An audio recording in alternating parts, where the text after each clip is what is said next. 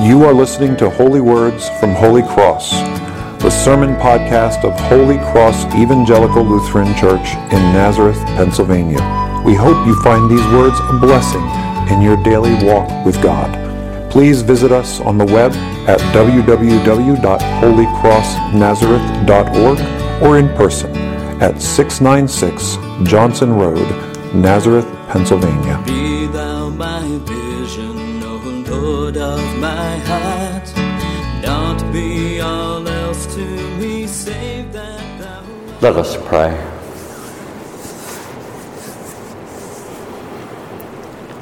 Almighty and merciful Father, Son, and Holy Spirit, we have spent a good deal of time together the last 2 days. I pray that you will guide the words that will be spoken, and that in doing so that you will feed your lambs. You will take care of your sheep. Indeed, you will feed your sheep. Look upon us with mercy and grace, Almighty God, on this day.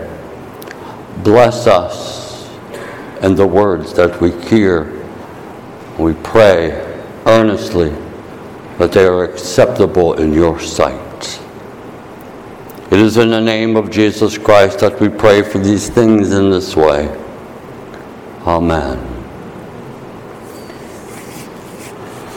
There's such a thing as called drifting away. I didn't drift away. I turned hard left and I matted the gas pedal. I was so far away from God, it was not good. I was prodigal for 9 years, from the time I was confirmed until the age of 22. But it was on a typical day when I was awoke from sleep, I had this thought in my mind. You're a man without a church. And I thought that to be a course correction, a GPS, if you will. Not global position satellite, God position satellite. Michael, get back on course. Well, it would take a long time. But indeed, it began from that morning. And I went and I talked to my parents, and I said to them, I want to return to the church. So they were a church-going household. So I went to their church, and they warned me that the pastor was a little rough, that he was very confrontational, and he would call you out. Well, I was too young in this change of course to be able to hear confrontational language. I needed something a little bit more soft, if you will. We also knew a friend of the family who was a pastor. His name was Pastor Art Kleintop. And my mom and my dad said, you should go where he is, because we think it could benefit. So I did. It was St. John's Farmersville in Bethlehem Township. And when I walked into that place, I felt a connection. I didn't feel a connection with the pastor, although I eventually did. I didn't feel a connection with the people, although I eventually did. There was something in that worship space that caught my eye. And here it is, 48 years later, and it still is a part of my prayer life, especially at specific times. You know those older churches, they had these big, beautiful stained glass windows? Well, they had a stained glass window right above the altar, 15 foot high, that caught my attention because it was what I needed in this course correction. And what that picture was a picture of a shepherd. But more importantly, what I connected to is in that stained glass in the left arm of the shepherd was this little tiny lamb. And that lamb had this look of absolute comfort and peace and security. And you know how little animals like that have that innocent look, and they're looking up at you, trusting in you. That is what was depicted in that stained glass. That's what connected me to that place. That little lamb. Although I seen the shepherd that was holding the lamb, it was the lamb that I connected with. And throughout the ongoing 48 years up to this time, there are times that stained glass comes back in full color vision in my thoughts as I pray, and I'm looking to be that little lamb protected by the shepherd. You know, the shepherd is depicted, but it's like my wife says, that's an artistic rendering. Because if Jesus Christ would walk into this sanctuary right now, how would you recognize him? What would he look like? Well, the stained glass had him referenced as a Nazirite, or one who is devoted to God. You know, no hair ever cut, no beard ever shaved, no razor ever touched them. Couldn't drink any fermented drink, couldn't touch the dead. So the picture that was depicted of the shepherd was one who had long hair, long beard. But I never ever connected with that. It was always the little lamb. And the little lamb was just nestled against the clothing that the shepherd was wearing, feeling the gentle touch not only of his hands but of his garments. So if I was to ask you, what does Jesus look like? We would probably all have varying views, or maybe they would be very similar to what we see as a Nazirite would have, longer hair and a beard. But the truth is, we don't know. There is no biblical description of Christ, except if we go back 2 weeks ago. We heard in the book of Revelation in the reading that Christ looked like this according to the Apostle John. His hair was like wool, white as snow. His eyes were like burning fire. His feet were like bronze in a furnace. His voice was like rushing water.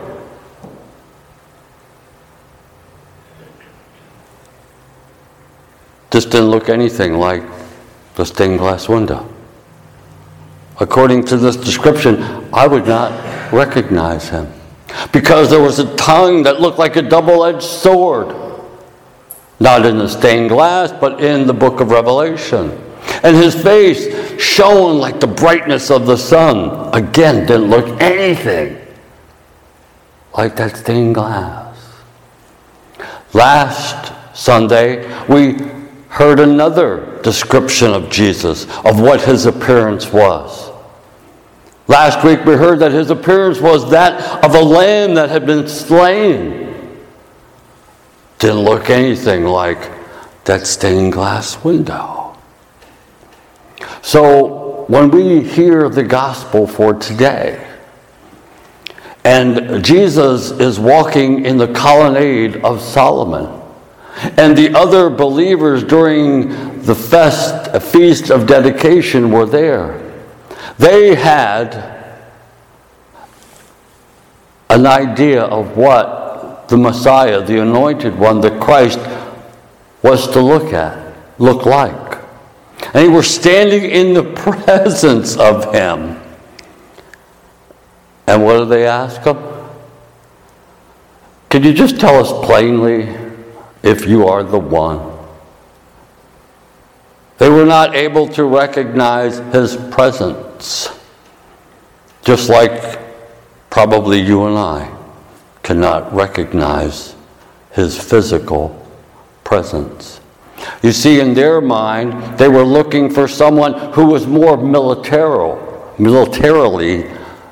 adorned, because they believed that the Messiah was going to be like King David, who was the military leader that vanquished all of Israel's enemies. And this dedication, which they call Hanukkah, began in 165 BC, when the Maccabees had defeated their oppressors. So the people were looking for someone to give them a course correction and return them to a relationship with God.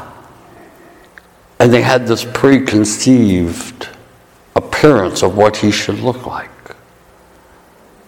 But again, the truth is, we don't know what he looks like. So how do we recognize the presence of the Anointed One? Jesus goes on to say, I did tell you plainly. The works I do testify about me. But you do not believe because you are not my sheep. So how do we recognize Christ's presence in our life to get us back on course with our relationship with God? We have to see his works in our life.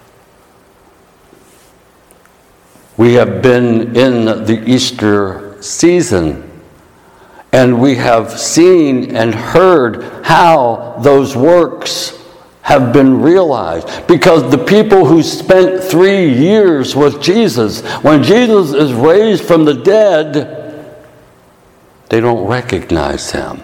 They just spent 3 years with him. But the perishable body was now raised imperishable. It was different. Jesus goes on to say, after telling them how they could recognize him by him doing the works that his Father has sent him to do, that the sheep listen to him because they know his voice. And we can see that in the scriptures for ourselves. When Mary Magdalene goes on Easter morning, only 3 weeks ago we looked at this. And she goes to the tomb, and the tomb is empty. And she is startled, and she is spoken to by angels. And she leaves the tomb to go back to tell the disciples. And she encounters someone that she thinks is a gardener. And she says to the person she thinks is a gardener, because she didn't recognize who it was, if you have taken him someplace, tell me so I can go and get him. And the one she thought was a gardener simply said, Mary. And she recognized his voice.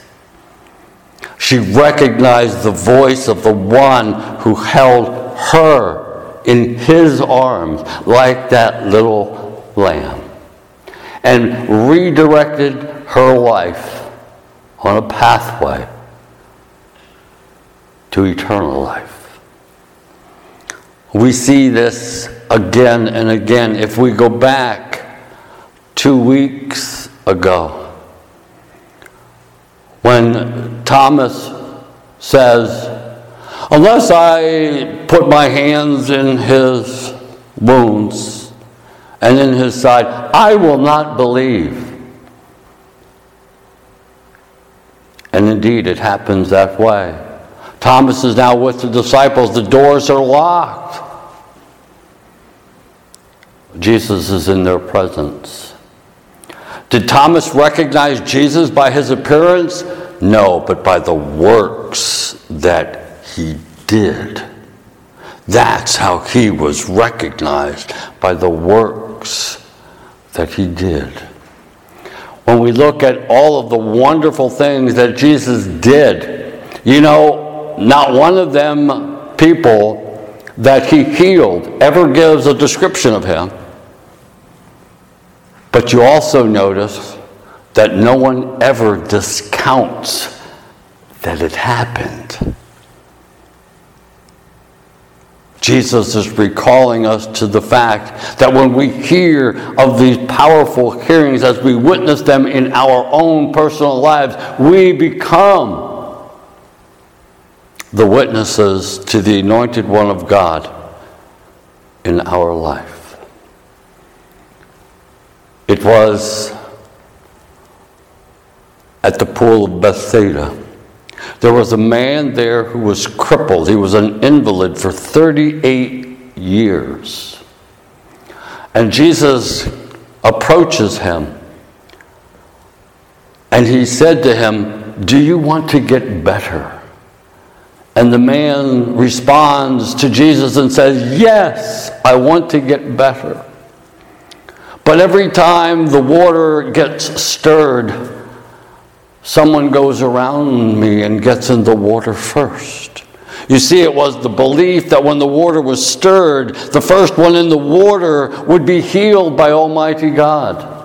And this man for 38 years tried to be the first one in the water and could never make it because people would go around him.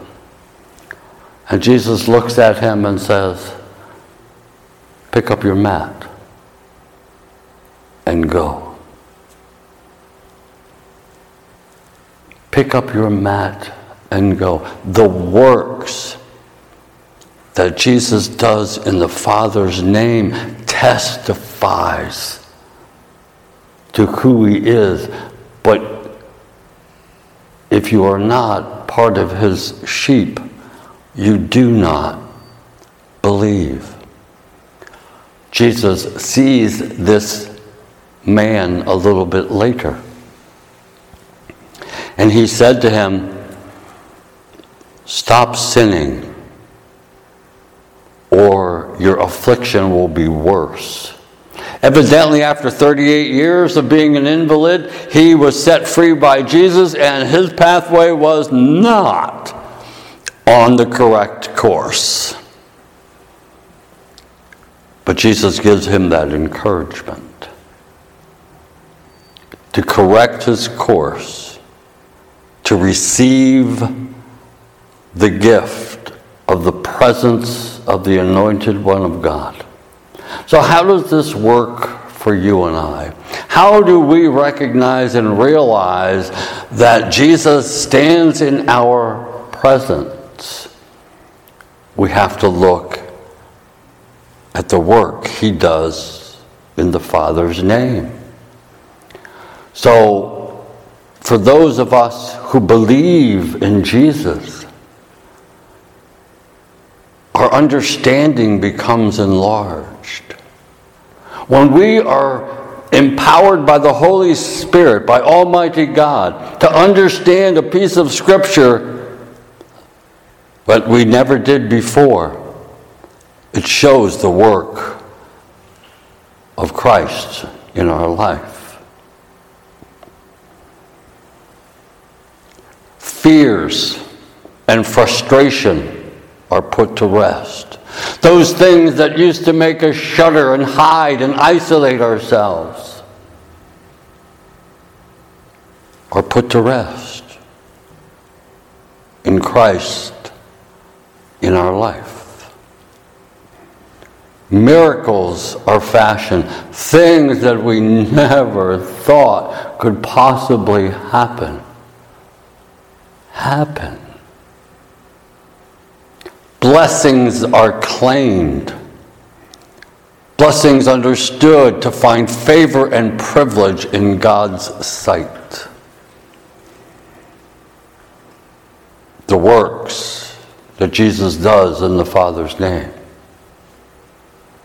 These are the things we experience in our life, in the course correction, so that we can feel like that little lamb, so cared for, so gentle by the touch of the one who came to save us.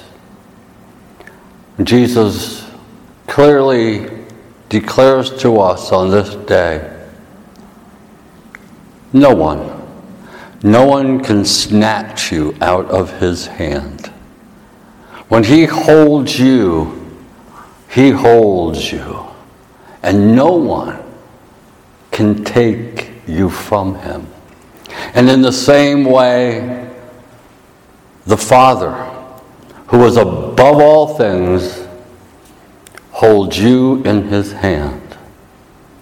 This day for us is an assurance, a blessed assurance, that we have stood and stand in the presence of the Anointed One, and what he has done to benefit each and every one of us, to keep us in the care and protection. We can't recognize his physical presence at this time, but we can recognize the works that he has done and we experience in our life. This is what gives us the comfort and the peace of being held in the shepherd's arms. Amen. Be thou my vision, O Lord of my heart. Not be all else to me, save that thou art. Be thou my best start in the day and the night. Waking or sleeping, thy presence my light.